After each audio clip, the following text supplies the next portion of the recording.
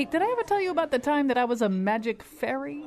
Like I would drive my car on you and you would take me to an island? Not that kind of fairy. Hey, bartender, 2 more bloodies for me and my friend. I was the kind of magic fairy that flies around and enchants people. I worked for this wizard named Prospero. Italian guy? Totally. He'd been the Duke of Milan. His brother Antonio usurped his dukedom. That's terrible. What does usurped mean? He took it. He boosted it. Freaking guy. Forget about it, right? So my boss, he makes a storm. It wrecks the ship carrying Antonio and a bunch of other guys. What guys? Alonzo Boombots, King of Naples, his brother Sebastian Boombots, and so forth. Young guy, Ferdinand. So, what was your play? My play is I make Miranda and Ferdinand fall in love. Who? Miranda is my boss's daughter. I cast a spell, and like the moon hits your eye, that's amore. Happy ending. No way. Next thing I know, Antonio, this guy is a snake. He and Sebastian are trying to kill Alonzo in his sleep. Svachim. Forget about it. I wake him up, and these guys are like, oh, we had our swords out for some totally different reason. What are you going to do about it? Hey, look, I want to hear the rest of the story, but I got to take my wife to the hospital. Are you kidding? What happened? A friggin' eagle tried to pick her up. You mean like Don Henley? Trying to get a little of this with your wife? No, an eagle with feathers. Well, why didn't you say something? I was all caught up in your story. You go. I got your bloodies. Seriously? They're on me tomorrow. Same time, same place. I want to tell you about my Aunt Desdemona and her boyfriend Othello. Talk about needing couples therapy. Sounds good. Meanwhile, bartender, turn up the radio. There's this show about stories and how we tell them. And now he thought Never-Ending Story was about his cousin Maureen. Colin McEnroe. Yeah, Maureen really could go on. All right, so we're going to be talking about storytelling today, and we have a master storyteller with us. Matthew Dix is a regular on Slate's daily podcast, The Gist with Mike Pesca. In fact, I think he's the most guested guest on The Gist with Mike Pesca. That's hard to say, actually. He's the author of several books, most recently The Perfect Comeback of Carolyn Jacobs. He's an 18-time Moth Story Slam champion on the famous show The Moth. The co-founder, this takes a while, so just settle back, just listing all of his accomplishments. Co-founder and creative director of Speak Up, a storytelling group in Hartford. And when he has time, he's an elementary school teacher in West Hartford. I might add, parenthetically, Matthew Dix was also part of the greatest Trinity class ever. It was a class on blogging that what year was that? It was like 2005 or 7 or 6 or something. 2005. It was the greatest class ever. I mean, you guys, and everybody did great things afterwards, and everybody was amazing. And it wasn't just the greatest class I've ever taught. It was the greatest class ever, maybe on any college campus. It was like that. It was that good. So, I mean, everybody did amazing things, and Matt certainly is a great example of that. So, so tell us a story. You're a master story. As we go along today, we're going to talk about how to tell stories, about how you probably have more stories to tell than you think. You might even be able to get better at telling those stories pretty easily. We're just going to talk about the art of the story as we go along today. You're going to hear some stories from other people, but we have a master storyteller in here, so tell us a story. All right. I'm going to tell you a story that sort of will illustrate a misconception about storytelling. So it's December of 1988. I'm coming out of the record store. I got a bag in my hand. I see my friend Pat. He's walking towards me. He asks me what's in the bag. I tell him it's a present for my friend Benji, a Christmas present, a surprise present. And Pat looks at me weird. And Pat's 15 and I'm 17, but Pat's like already cooler than I've ever been in my entire life. So when he looks at me like this, I'm always a little worried. He tells me that guys don't buy Christmas presents for other guys, and we especially don't buy surprise Christmas presents for other guys. He tells me he's had girlfriends for 6 months that he's never bought a thing for. So me buying this present is weird. And I acknowledge that this is true. I know it. But, at 17, I've had a lot of bad Christmases in a row. My family's sort of a wreck, and there's no money in the house. And for the first time in my life, I have a job. I'm working at McDonald's, making $6 an hour. I'm the richest person in the world that I know. And I've decided to buy gifts. And now I'm suddenly feeling sort of, self-conscious about the beta fish that's in the backseat of my car, the one I just bought for Pat at the pet store as his surprise Christmas present. And, the sweatshirt for Tom and the comic books for Coog. But I don't care, so I'm going to do it. So I get in my car, I head home because I got to get my McDonald's uniform on, got to drop my presents off, get back to work. It's snowing. It's December 23rd, a couple days before Christmas. I'm coming down a hill. My car starts to slide into the opposite lane. I'm driving a Datsun B210, 78 Datsun. It's like the size of a box of Pop-Tarts. And as I start to slide in the other lane, I see a Mercedes coming up the road.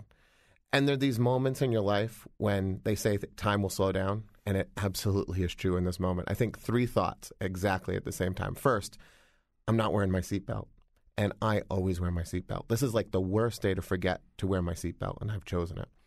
The second thing I think about is I've always been told to steer into the skid in these moments, but it occurs to me I don't know what the hell that actually means. I don't know which way that is supposed to turn. And the third thought is just 5 words, and I say them out loud right before the cars hit. This is going to suck. And it does. Like, when we hit, I go through the windshield. It tear my head apart. My chin hits the steering wheel, knocks out all my teeth. My legs get embedded in the air conditioning unit underneath the car, rips. It's a mess. I am a wreck. I climb out of the car, and the woman in the Mercedes, she gets out of the car, and she's walking towards me. She's not hurt at all because she had her seatbelt on. She takes one look at me. She vomits in the street and passes out. And so I'm lying down in the road. The first people that get there are a bunch of kids. Kid gets over, looks at me, sees the wreck I am. He lays me down on the ground. He says, dude, you're screwed. And he's right. It's like the most accurate medical assessment I'll receive that day. And so I'm lying on the side of the road with snow falling in my eyes, and I close my eyes. When I open my eyes again, I'm in the ambulance.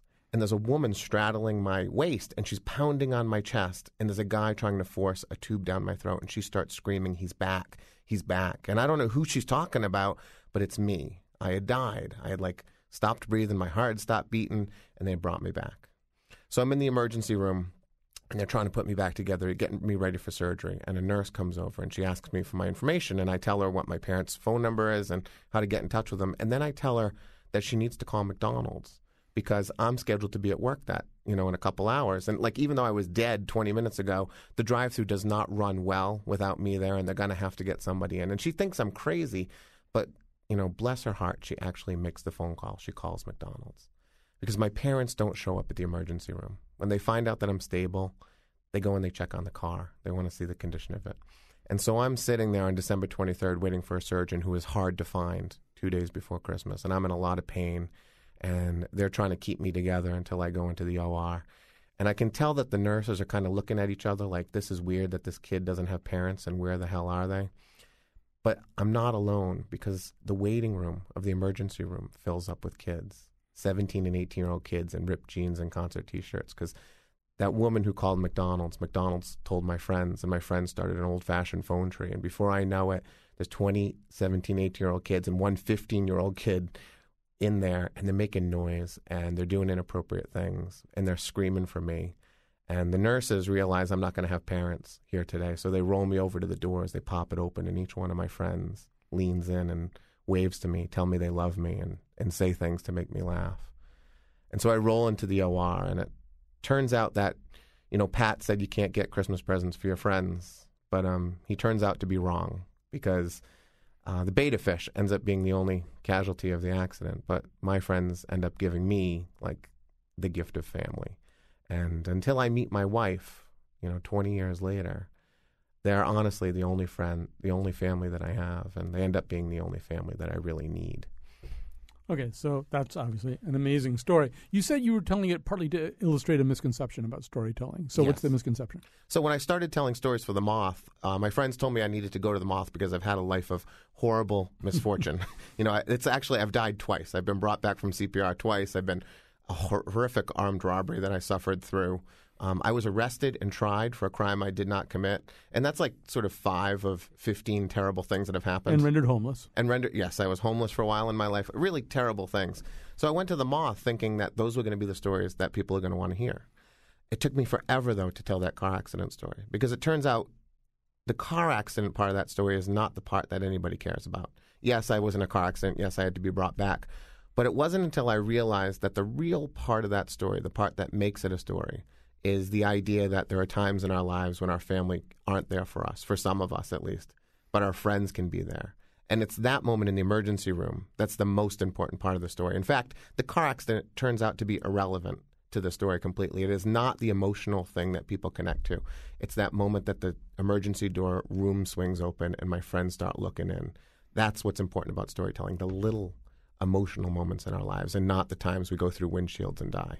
It seems to me there's a lot of things in the story that are important. First of all, there's a little bit of misdirection, right? That you first of all think that the story has something to do very specifically with that whole question of can you buy Christmas gifts, for other guys and stuff like that. So it seems like it's sort of going to be about that. It doesn't seem like it's going to be a story in which something really dire happens. And then I do feel that there are emotional twists and turns, and certainly to me, like the hardest emotional pivot is the one where your parents go to look at the car.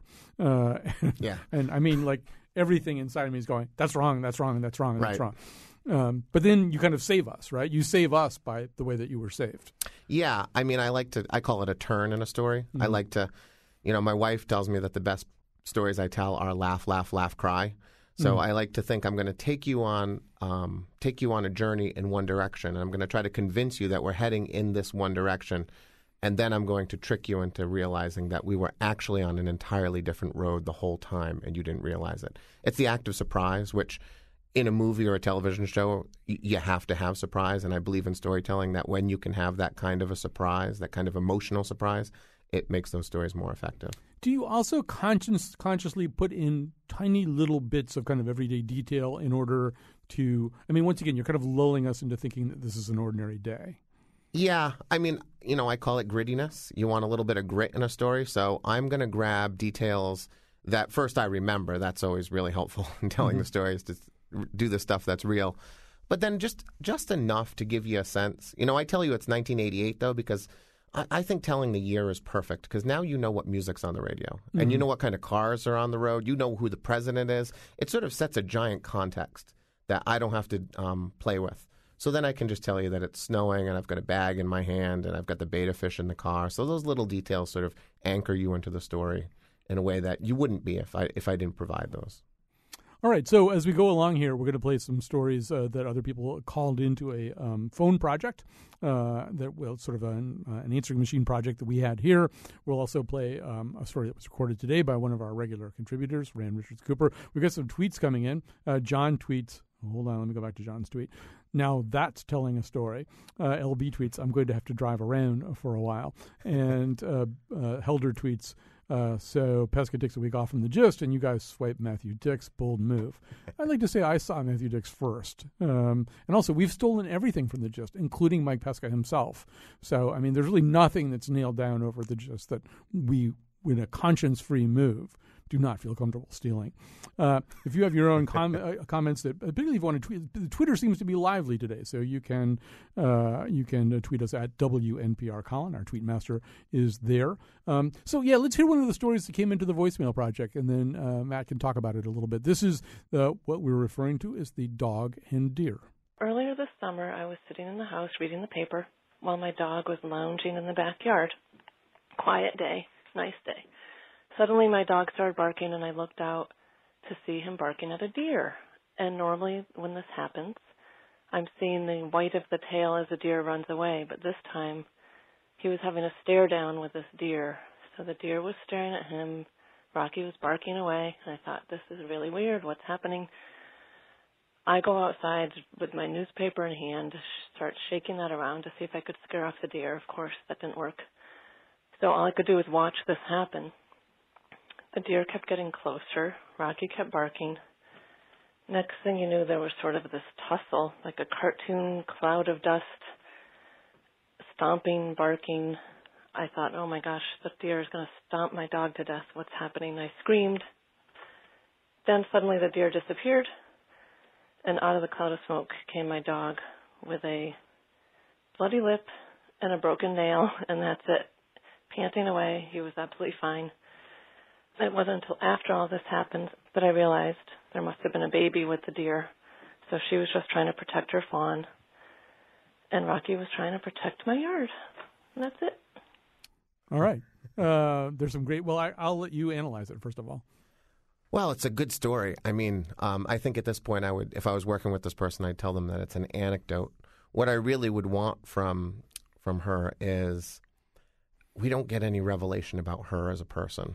Mm-hmm. So it's an interesting incident that happened in her backyard, and what I would do is I'd try to pry some deeper meaning from her, and it probably related to the dog. Like I have a dog who's 14, and I've got a lot of emotion wrapped into that dog, and some of it is sort of embarrassing, which is the best kind of emotion to share in a story.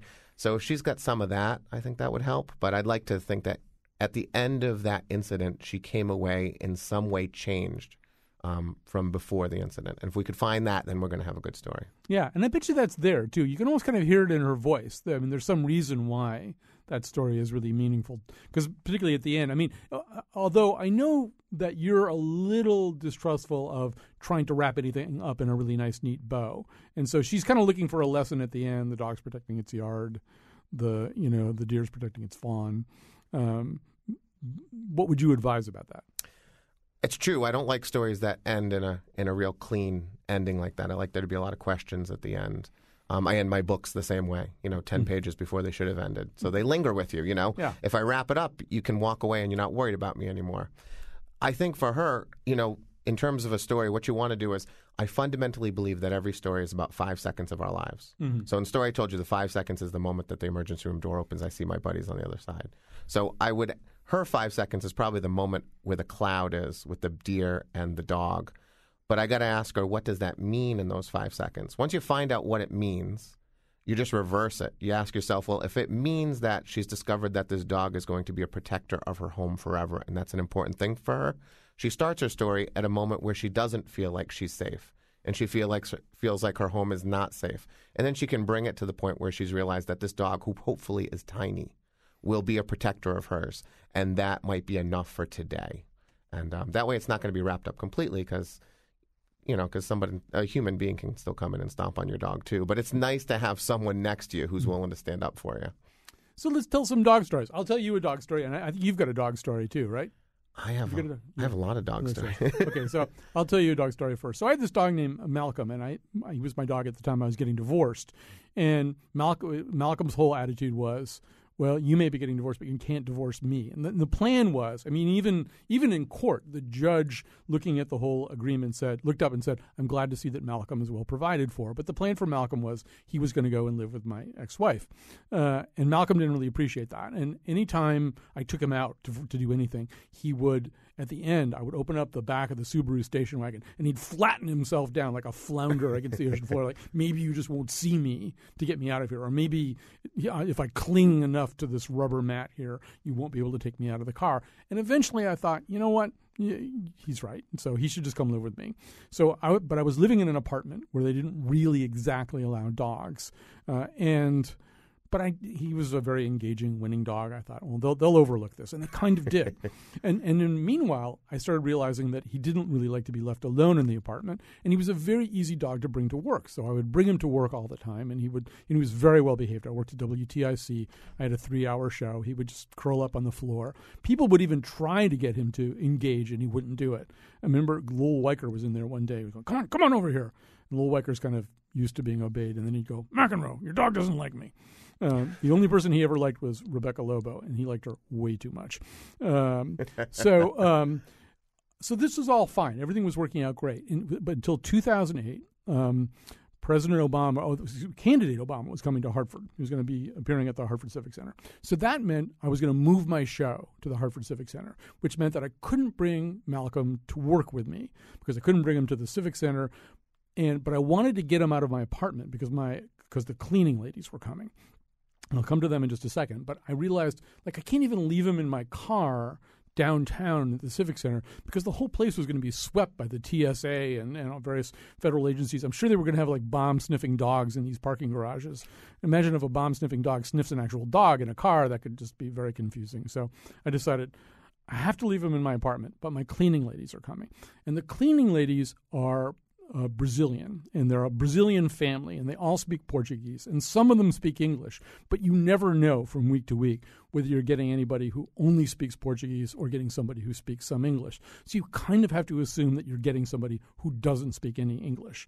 And so the day went by, and I was in a frenzy just getting ready for this Obama thing. It was a big thing. He was coming to Hartford as a candidate, and at the back of my mind, I'm thinking, I got to do something about the dog. Got to do something about the dog. The cleaning ladies are coming, and one of my concerns was that although the dog was a very peaceful dog, if somebody just came through the door, he would stand up and bark for a couple couple of seconds.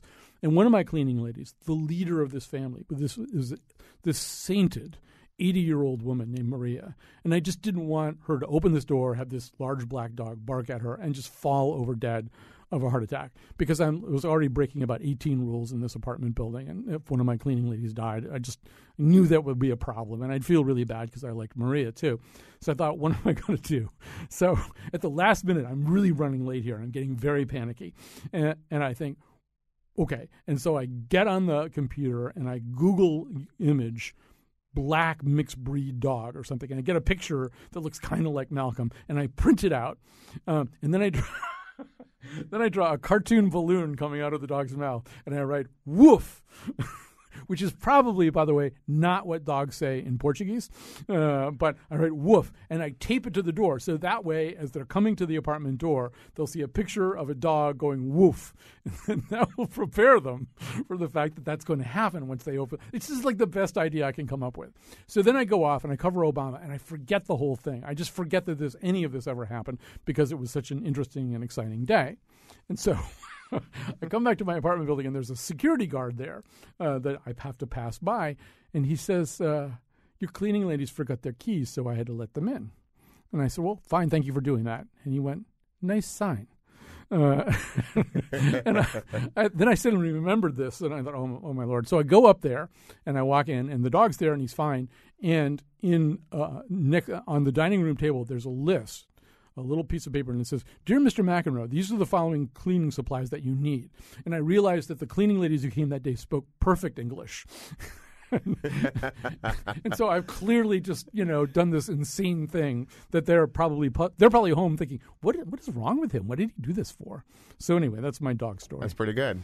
The contrast between Obama and your dog, the fact that you're interviewing Obama and really the focus of your day is the dog. Like, that's your primary concern, Most people would be obsessed about one thing, but you're obsessed with your dog on that day, which says something about you, I think. Possibly, yeah. Maybe that's the revelatory detail you were talking about before. Right, exactly. We want to find out, really, why is this guy more worried about his dog than the presidential candidate who's coming to town? Although if I sharpen that story up, I think it's also about the chaos you're in after a divorce. It's like every single day you do sort of feel like, what am I doing? Why am I living in this apartment? Why is my dog here? There's sort of a way in which after a divorce, so many things about your life are kind of disrupted that you're improvising all the time. Right. You're missing a person who used to be there to do things, and the absence of that person is also creating additional problems on top of it. Right. So.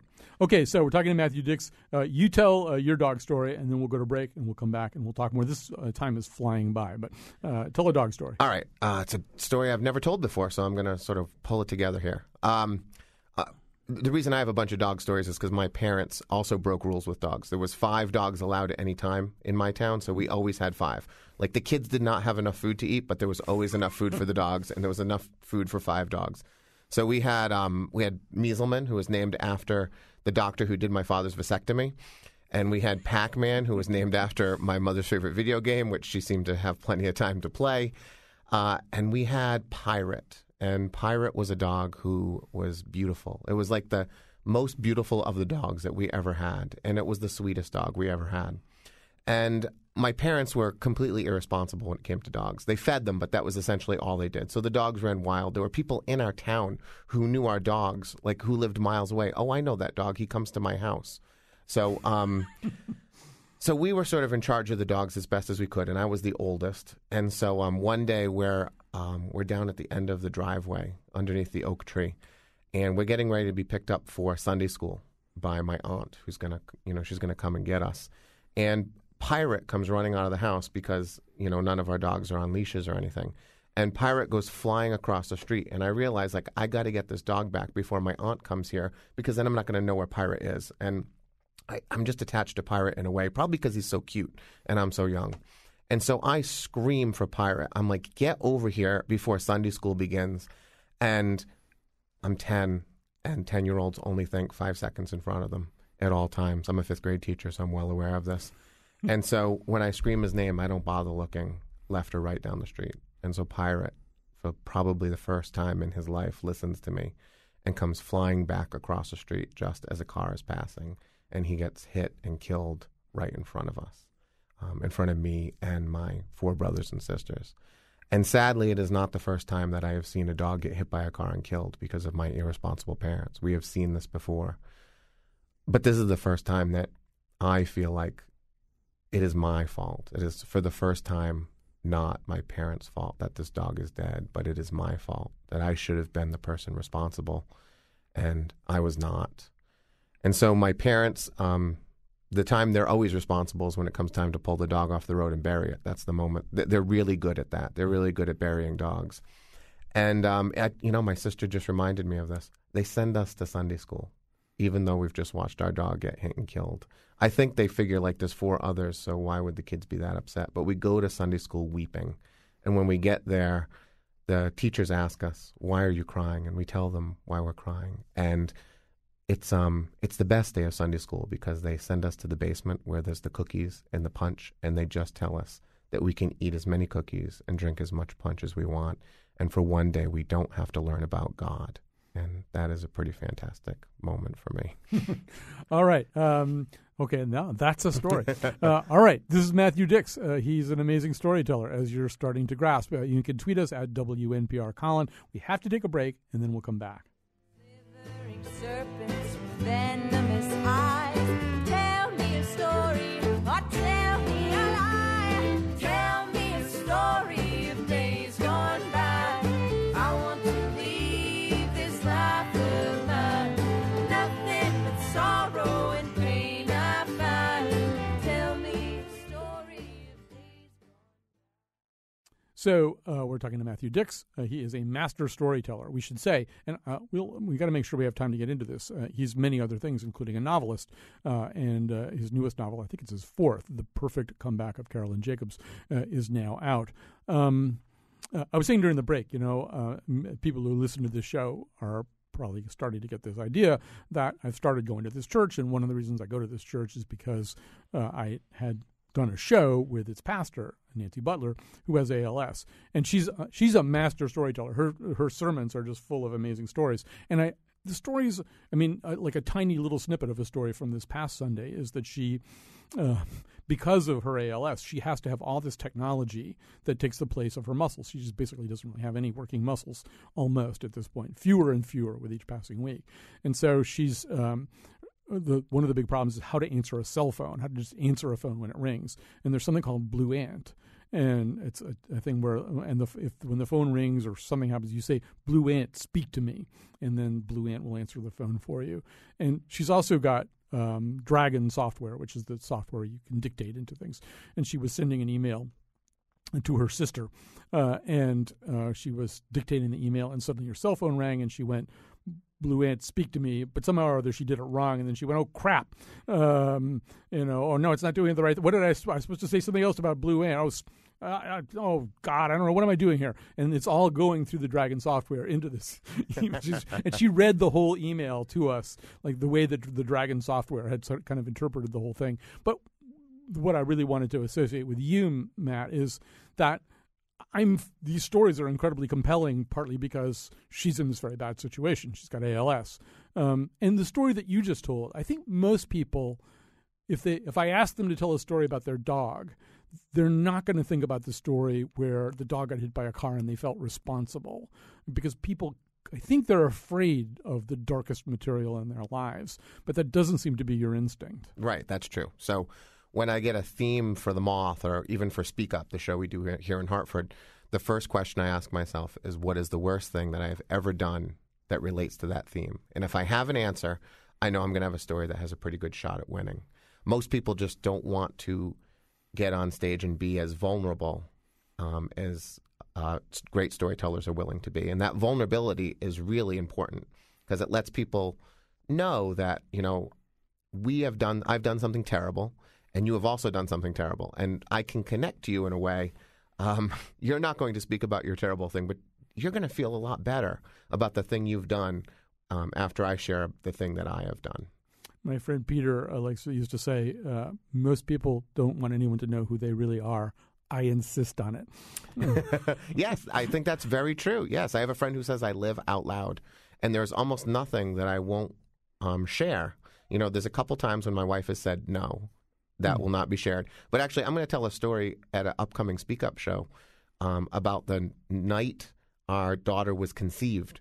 And it involves a frozen bag of corn. And I said, can I tell the corn story? Which I've already told at the Moth and One, but now I'm going to tell it in front of friends. And she paused for a moment, and then she said, yes, you can tell the story of the frozen bag of corn. So, it's again, it's not going to sort of cast me in the greatest light, but I know that people will oddly love me more for sharing the things that I do that are not so noble. What's the veracity rule? Is there some kind of moral code about you don't embellish, you have to stick with the facts?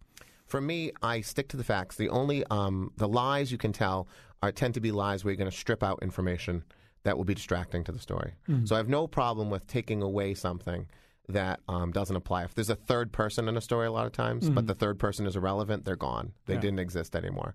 I'll compress time quite often. So a Monday, Friday story becomes a Monday, Tuesday story just to keep it simpler for you. I'll switch the order of things sometimes so that the story will build better. So it'll be the same 3 events as they happened, but I will place the most significant event at the end of the story. But in terms of fabrication, the only time I'll ever create something that didn't exist is if I can't remember a detail and I think that detail is important enough that we all see the same thing at the same time, I will make an assumption. But it will always be the most reasonable assumption possible. So I'll never sort of embellish and make the story better. I will always go for the most dull and most average and most commonplace assumption that I could make. But I do it very rarely. I think you've blogged about this. I mean, given just how many things have happened to you, eventful things have happened to you in your life. You've died twice. You've been arrested. We went over that at the beginning. There are going to be some people who go, not all of that can happen to one person. There are going to be people who will challenge you about that. Yeah. It doesn't happen as often as I would expect. I tend to just think, sorry, it's the case. And actually, for most of my really unfortunate moments, you can just go back into the newspapers and you can find the report on the accident, and you can find my trial, and you can find my arrest. And I guess there's no reports on my homelessness, but it happened. It is true that I have a lot of things that have happened to me that seem to these things don't happen to most people. But again, those stories tend not to be the best stories that I tell. The simplest stories are the stories people like the most. Well, you use the word vulnerable, and I think one of the reasons people don't tell some of the kinds of stories that you tell is that they obviously feel very vulnerable at the point of the story. This is a story about something that is very disturbing to them and might be disturbing to somebody else. But they also feel as though there might be consequences. And, you're an elementary school teacher. You tell all these stories about yourself and elementary school teachers seem to me to be very vulnerable people who can be challenged. And in fact, one of your stories is about someone anonymously trying to take things that you've written out of context and kind of get you. But do you feel like you're kind of out on a high wire a little bit, just telling stories that, I don't know, that come up at parent-teacher conferences later? Wait a minute, aren't you the guy who, Right. The thing I tell storytellers, and, when I'm questioned by an audience member, the 19-year-old version of me is not the 44-year-old version of me. So if I'm going to tell you the story about the time I stole money from a charity when I was 19 years old, if you think that represents the 44-year-old version of me in any way, I just think there's a disconnect that I'm not able to fix in you. We all do things at certain points in our lives that we're not proud of. I'm just willing to discuss stealing the money from the charity at 19 and talk about what I learned from it, so that when I'm 44, I'm an entirely different person. Frankly, I'm an entirely different person at 44 than I was at 43. So I am just telling you the past. I am not telling you how I exist in the present, but just how I managed to get here. So, that's sort of the cover, I guess you could say, I use. But it's how I try to get the storytellers who work with me to talk about things in their childhood that they might not want to necessarily say. Unlike a lot of storytellers, you're also a writer. You also write fiction. A lot of storytellers, they just stick to the storytelling. I want to play us a story we recorded earlier today. This is one of your fellow fiction writers. This is a guy who's a novelist and a short story writer. And I saw this thing in a blog that he was doing for Commonweal. His name is Rand Richards Cooper. People hear him on the show all the time. And so I said, come on in. And he came in and he had the thing printed out. I said, no, put it aside. I want you to just tell it. But because Rand's a writer and because he's a really good writer too, well, you'll hear how he tells the story. And I want your reaction because you do both things. You tell stories a certain way and you write a little bit differently, I think. It's true, yes. So let's hear Rand's story. So let's hear a story. Rand Richards Cooper is here in the studio with me. So you took a trip to Virginia recently?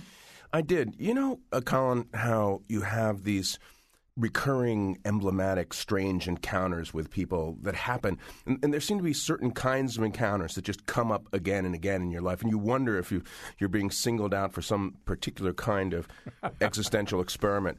Mine happened to be with a particular kind of American who I think of as being tenaciously loquacious, the kind of person who you find yourself with in some sort of a stranger, some sort of innocuous situation, and you're making small talk, and suddenly you realize that that person's idea of small talk is to reveal all these great private intimacies to you. And this happens to me over and over again. And it makes me think of that Tom Waits song when he talks about the solitary stranger who spends the facts of his life like small change on a stranger. Did I say that solitary stranger? That solitary sailor. No, solitary sailor. That solitary sailor who spends the facts of his life like small change on a stranger. Well, I'm that stranger, and here was one typical instance. We go to visit my sister in a small Virginia hamlet where she lives near the Chesapeake Bay Bridge, and there's one motel in town, and we stay in the one motel. And in the morning, I get up and go to the little office and get a cup of coffee, and there's one other guy in the small office. There's also the manager. The guy is standing at the coffee machine, and so we're both waiting for the coffee to finish percolating. The manager asks us, "Did you sleep okay in your rooms?" We both individually say, "Absolutely." But then the guy says, "Well, actually, I got the apnea, so I was wearing my mask last night." And he smiles at me and he says, "Give my wife a break." And I nod obligingly, and he says, "My wife and I we're here for our 5th anniversary." I say, "Congratulations." "Actually, we were together 22 years before we got married." I said, "Well, actually, my wife and I were together 8 years before we got married. So your wife finally popped you the question, huh?" I say, to be obliging. Actually, he explains, and he goes into why they waited so long. They waited so long because she'd been collecting alimony from her ex. But finally, they decided, they're not getting any younger. It's time to get hooked. See, and he tells me why. He says, "Well, you see, I get this obesity thing going on. My doc tells me I got to give up the cigarettes. I got to cut down the food. I got a lot of heart disease in my family. My wife's got some issues, too." And I just nod again to be, friendly, polite. And all the while, he's dumping this just stupefying amount of sugar and creamer into these 2 huge coffee cups, like XXL coffee cups, the kind of coffee cups that you just can't even believe they exist. And he's literally talking and dumping the stuff in and telling me about his wife's issues. And he says, "Actually, he shot her." I said, Wait, who shot her?" "My wife's ex. He shot her." I said, "He shot her?" "Yep. Put her in a wheelchair." My God, I don't know what to say. I mean, my God, that's awful. "Yep, well, you have a nice one now." And he puts the caps on his coffees and leaves. And I'm standing there realizing, okay, I just engaged with this guy for like 90 seconds, and I heard about all of his possibly mortality-inducing medical issues, the fact that they milked his wife's ex for 20 years of alimony, that the wife's ex shot her, that she's in a wheelchair, that he has sleep apnea. And it's like, this happens to me over and over again. And in those moments, a number of kind of alienating things happen in me. And one is like, I think, okay, if this is this guy's small talk, with a stranger, like what does he say for his friends? And then also, like you think, okay, these kinds of conversations make me feel like a monster of privacy. Now, I'm a pretty gregarious guy, but in those moments you're thinking, all right, there's 2 of me. There's the one who's listening and being polite, and then there's the other who's sort of sitting back and taking all this in, that filtered inner self that's assessing. And like, where is that with this other guy? And once you start thinking along these ways, you begin to feel this strange alienation that burbles up. I don't know, Colin, maybe you might feel this a fair amount, actually. I'm thinking back to the guy, and I'm thinking maybe with his friends he only makes small talk. Maybe he only ever talks about the weather and the Washington Nationals. And he can only tell you these incredibly dire things. Maybe, some people I've told the story to have said, yeah, you have to understand that particular dynamic. Sometimes there's a special liberation, as you're saying, in talking with a stranger And some of these people made me feel a little bit, cold and guilty. It's like, oh, I was unsympathetic, or I was unable to field his need to share and commune with me. But I don't know. It all just seems so casual. He could have been talking about the Mets. He could have been talking about fishing. Right. Well, back home, they're probably going, geez, I wish Jim Ed would open up once in a while and just say what he's really thinking. Well, there's just to sort of tie a little literary bow on this. When Tocqueville visited America 150, 200 years ago and wrote Democracy in America, he was struck by many things American. And one was a particular conversational style. And he says an American doesn't really know how to converse. He does not talk, but holds forth. Now he was particularly paying attention to our predilection for preaching, for country preachers, and for argument, for dialectic. But I think this sort of holding forth thing has now also gotten a boost from a kind of popular, confessional, therapeutic culture. And honestly, I think of all the regions of America, it was not insignificant. I was in the South. New Englanders are probably the most likely to abstain, refrain, hold back, and be private when it comes to these things. And, I felt, as I said, like a sort of a New England monster of privacy. All right. Well, I'm worse than you are, as we know. So, anyway, Rand Richards Cooper, thank you so much for coming in and telling the story. Thank you. So we're here with Matthew Dix. We're going to grab a quick break. We'll come back. We'll talk about the difference between writing a novel, writing a short story, and telling one. Tell me a story, remember what you said. You promised me, you said you would. You got to give in, so I'll be good. Tell me a story, then I'll go to bed.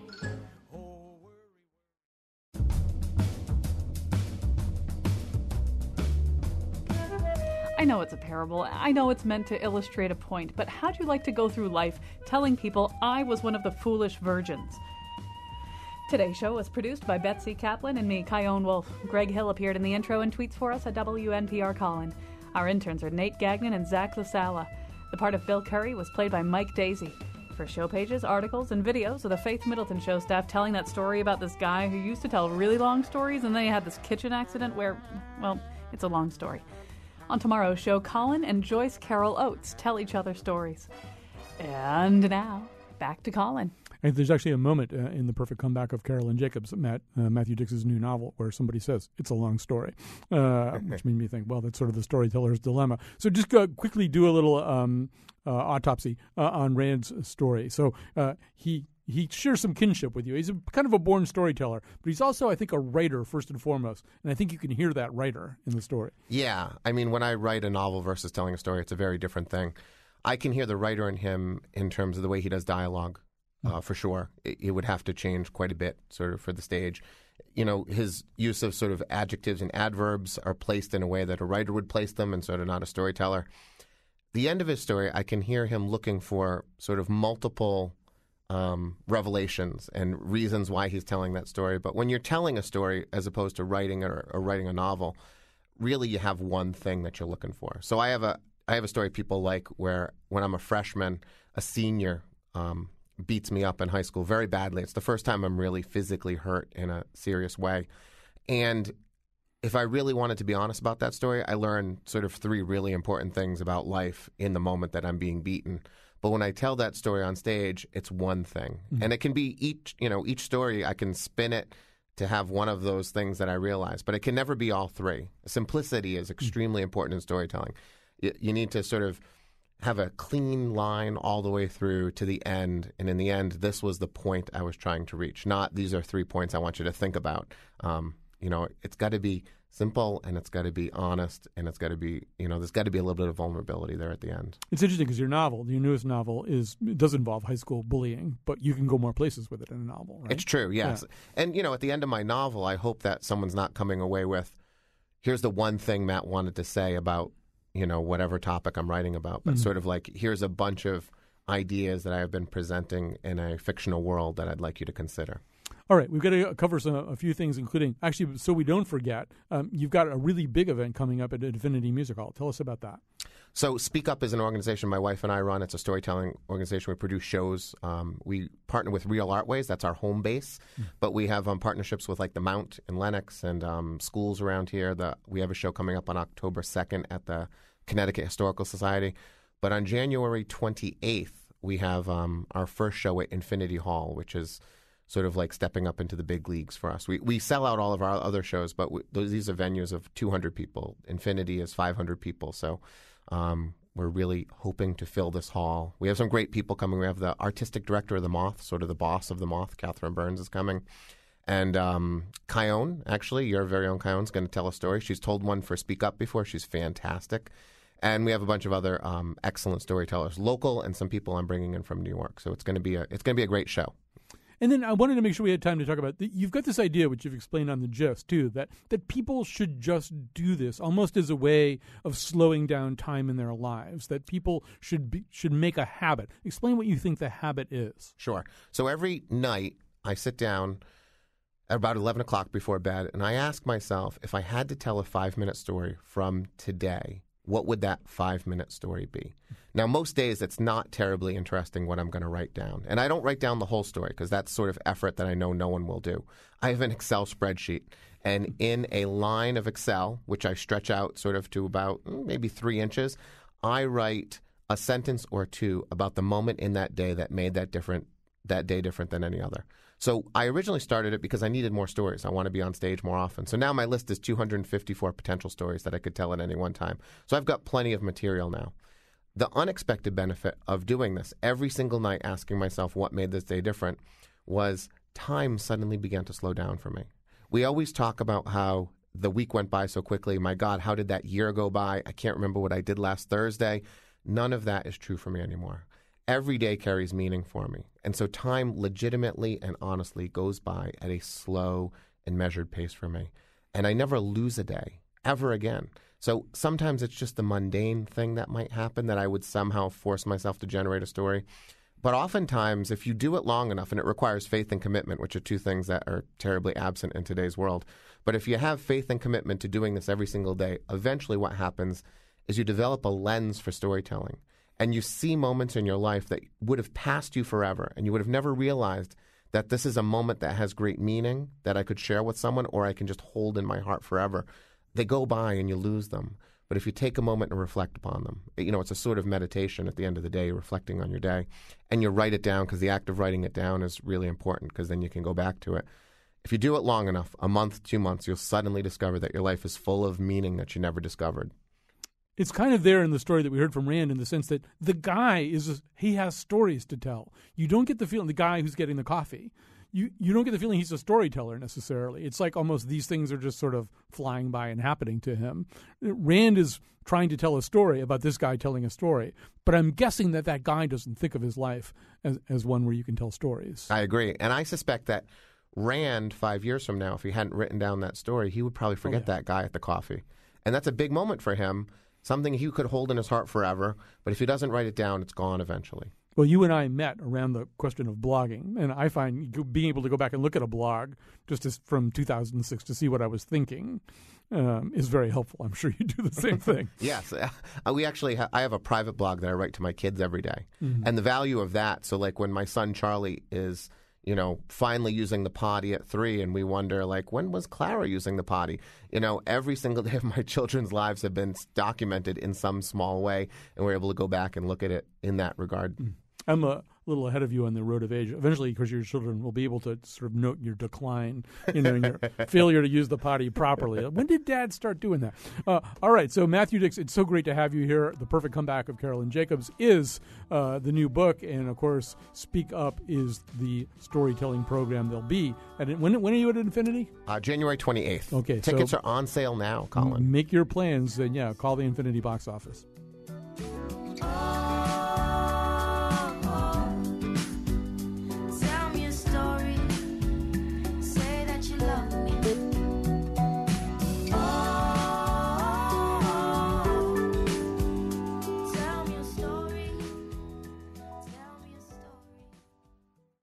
So here I am, chronically forgetful. I mean, I can't remember faces or names or pretty much anything, trying to introduce my boss to my mother. And I'm like, this is... Forget about it. I did. Is that the story? I don't remember.